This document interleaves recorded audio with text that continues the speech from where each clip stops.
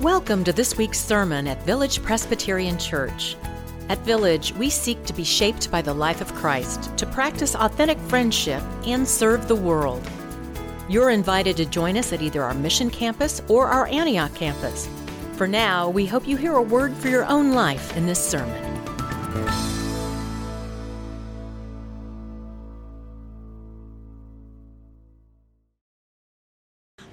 Our reading today is Isaiah 42, verses 5 through 9. You may locate this in your Pew Bible on page 661. Let us pray. Prepare our hearts, O God, to accept your word. Silence in us any voice but your own, that hearing we may also obey your will. Through Jesus Christ our Lord. Amen.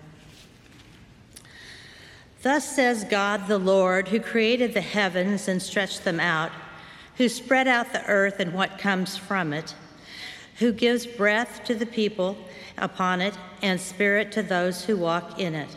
I am the Lord. I have called you in righteousness. I have taken you by the hand and kept you. I have given you as a covenant to the people, a light to the nations, to open the eyes that are blind, to bring the prisoners from the dungeon, from the prison those who sit in darkness. I am the Lord, that is my name. My glory I give to no other, nor my praise to idols. See, the former things have come to pass, and new things I now declare. Before they spring forth, I tell you of them. The grass withers and the flower fades, but the word of our God shall stand forever.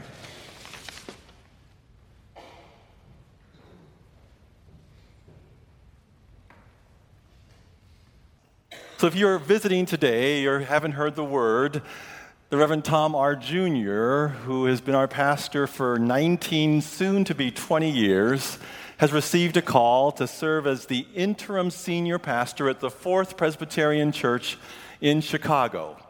And he will be leaving us. His last Sunday here is October 15th. And there's an announcement in the bulletin about a celebration to take place on Tuesday, October 17th in Friendship Hall. I hope you'll come.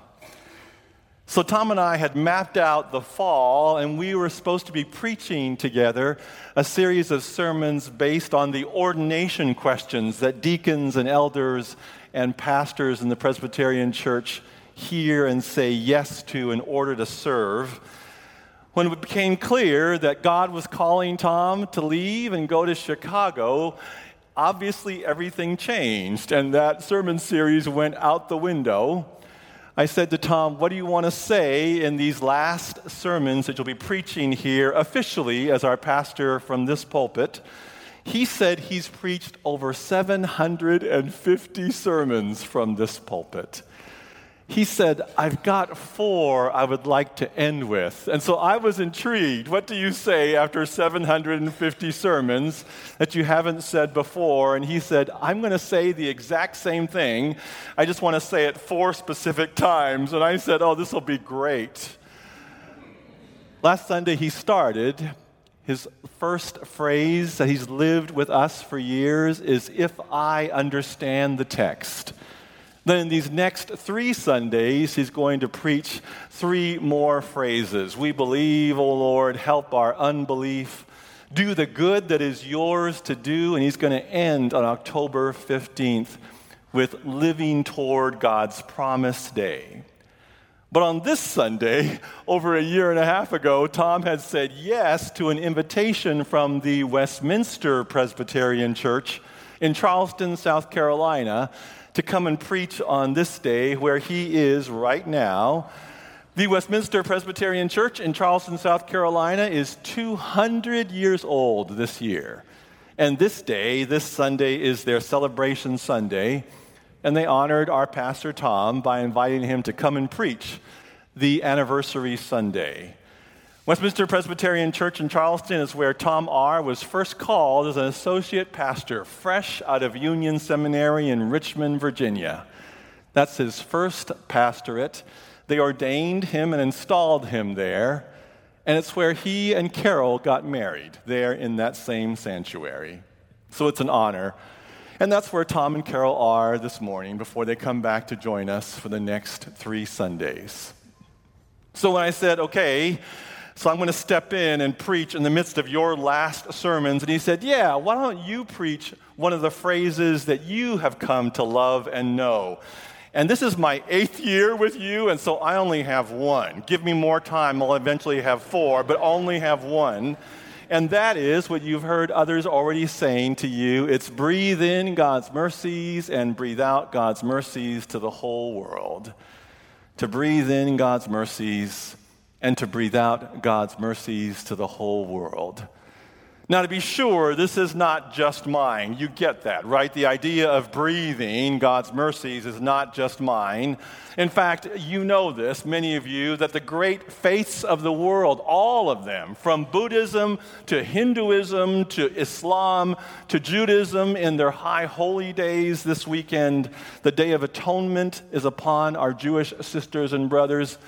All of these great traditions, oh, good grief, you know this, you yoga people. Even yoga is breathing deeply and breathing out. It helps us. It's all about what it means to be centered, to be mindful, this contemplative practice of breathing in God's mercies and breathing out God's mercies to the world. I was at baccalaureate for one of our baccalaureate services for Columbia Seminary, where I taught for 15 years before coming to join you. And the preacher for the baccalaureate was one of the senior pastors of our largest African-American Baptist churches there in the Atlanta area, of which there are a number of large African-American Baptist churches. He's a marvelous preacher, a great, great man, and he got up and surprised me by inviting the congregation first to breathe in God's mercies and to breathe out God's mercies to the whole world. I was delighted. I had not heard a black preacher begin that way. We were in robes as faculty for baccalaureate, and behind us sat all of our graduates who were going to graduate the next morning. And behind me were the doctoral students, and one of my doctoral students pushed me, nudged me, and leaned forward just after the black preacher had invited us to breathe in God's mercies and breathe out God's mercies to the world. And he leaned into me and he said, "That guy stole that from you." I leaned back and said, "It's not original to me." All of these great faith traditions have breathing in and breathing out. It's important for us. It's what sustains us in these days and beyond. I can tell you, I'm breathing in and breathing out a lot in these days. So, as we contemplate what it means to breathe in God's mercies and to breathe out God's mercies to the whole world, we're mindful of how important it is to keep that deep breath inside of us. A few years ago, when Dad was still alive, he was diagnosed with pneumonia. And so I called from here to check in and make sure he was okay. And I said, "How are you?" And he said, "I'm doing fine. I'm on this regimen of antibiotics. They want to kick this infection out of my lungs." And I said, "Good." He said, "Oh, and they gave me this thing, this little machine thing." And I said, yeah, I've seen those. You're supposed to do exercises with those at least 2 or 3 times a day, right? And he goes, "Yeah, the nurse, she showed me how to use it. You put it up to your mouth. Some of you know this firsthand. And you breathe into it. There's a plastic ball, like a ping pong ball in there. You're trying to move that ping pong ball to a certain point. It shows you that you're breathing deeply, you're breathing out well, and that helps get rid of the infection in your lungs. Breathing in deeply gets rid of the infection." I said, "Are you doing that, Dad?" And he said, "Well, not as much as they want me to, but I'm trying." And I said, "Okay, that's important. Try is important, but it's up to you. You need to do those exercises every day. If you don't, that's okay. Then you will die and go to heaven and see Mom. But if you want to live longer, which I hope you do, you need to breathe in those exercises. That's important. But it's up to you. Die, live, you decide, okay?" Silence. Dad. And I hear, okay, Roddy, that's his name for me, is Roddy. "Roddy, so there at Village Church, do you visit people?" "Oh yeah, all the time." "Do you, like in hospital rooms and home?" "Yeah, I'm honored. I love doing that. It's an honor to visit with them." Oh, okay. When you visit them, do you talk to them the way you talk to me? I said, oh, no, Dad, I'm nicer to them. I love them. No, I'm nicer to them. He said, okay. That's good. I said, yeah, it's good. So, Dad, you have to decide. Breathe, live, die, don't breathe. It's up to you. Okay, Roddy, thank you. Thank you for the phone call. You're welcome, Dad. Breathing in God's mercies, breathing out God's mercies to the whole world. I was trying to think back to when did I start this routine? And I think it must have started when I first got called to Columbia Seminary. It was the year 2000, and I remember that I was called there, and I said yes, and I moved to Atlanta, and I had not finished my dissertation for my PhD. I hadn't even gotten the proposal ready yet. And so here I was walking around the seminary campus and talking to these brilliant, amazing professors, and yet I suddenly was one of them. I recall being at my first faculty meeting. I was sitting next to Catherine Gonzalez, who with her husband, Justo Gonzalez, had written The Story of Christianity, which was the church history book that I used when I was in seminary in Chicago. And here the author was sitting next to me. And then on my right side was a professor named Shirley Guthrie, who had written an amazing theology book called Christian Doctrine. And Shirley Guthrie was one of the famous students, a favored student of a Swiss theologian named Karl Barth, who actually is known as one of the finest theologians of the 20th century. And Shirley was his student, a graduate student of his, and he's on my right side. Across the table from me was Marcia Riggs, who founded the whole womanist African-American womanist movement in the field of ethics. For that whole first 6 to 7 months, I was walking around Columbia Seminary saying, oh, Lord Jesus, what am I doing here? I don't belong here. I'm not smart like these people. I haven't published the way they have. I haven't even finished my PhD yet, and here I'm sitting with these people. Terror came to me when one of our faculty members, a senior faculty member, the first one to invite me out to a one-on-one lunch. His name was Walter Brueggemann, and he'd written most of the Old Testament.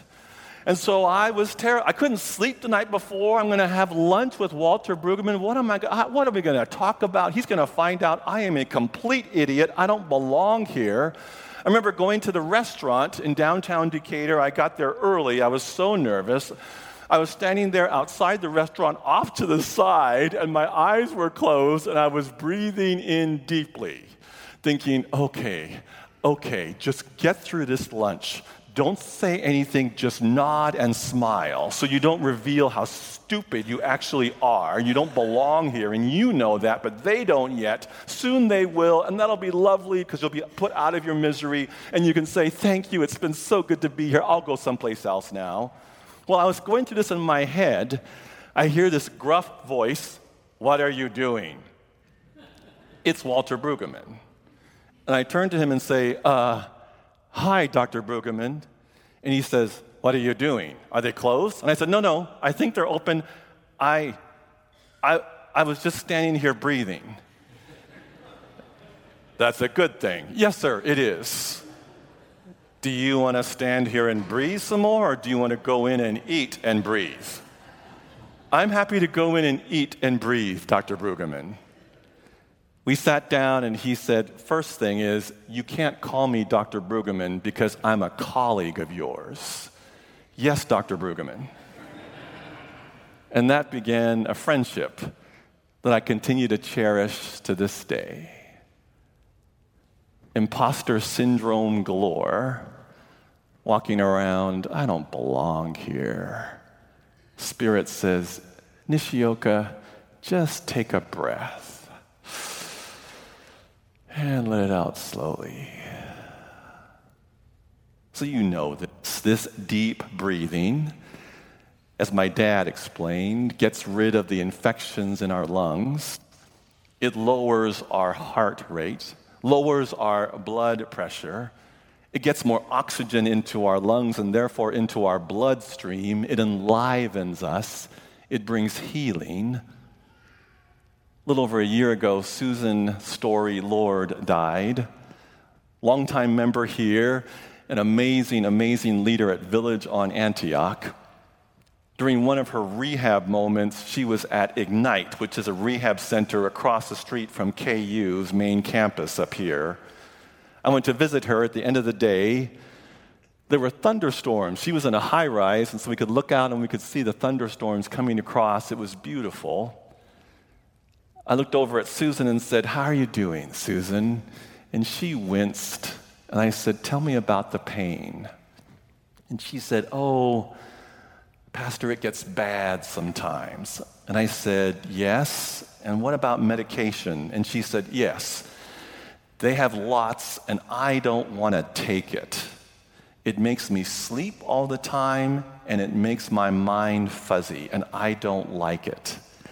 And I said, "I know, Susan, but golly, the medication is there for a reason. It's there to help you so you can sleep even better." And she said, "I know, I'll take it when I have to. But right now, I'm doing that thing." "What thing?" "I'm doing that thing you do." "What thing did I do?" "I'm doing the breathing thing," she said. "When the pain starts to feel worse, I lie here and I breathe in God's mercies. And I breathe out God's mercies to the whole world." She said, "It helps. And then when it gets worse, you know what I do, Rodger?" "No, Susan, what do you do?" "When it gets worse, I don't think about God's mercies. I just think about Jesus Christ. And I breathe in deeply, and when I breathe out, I just say out loud, Jesus, Jesus."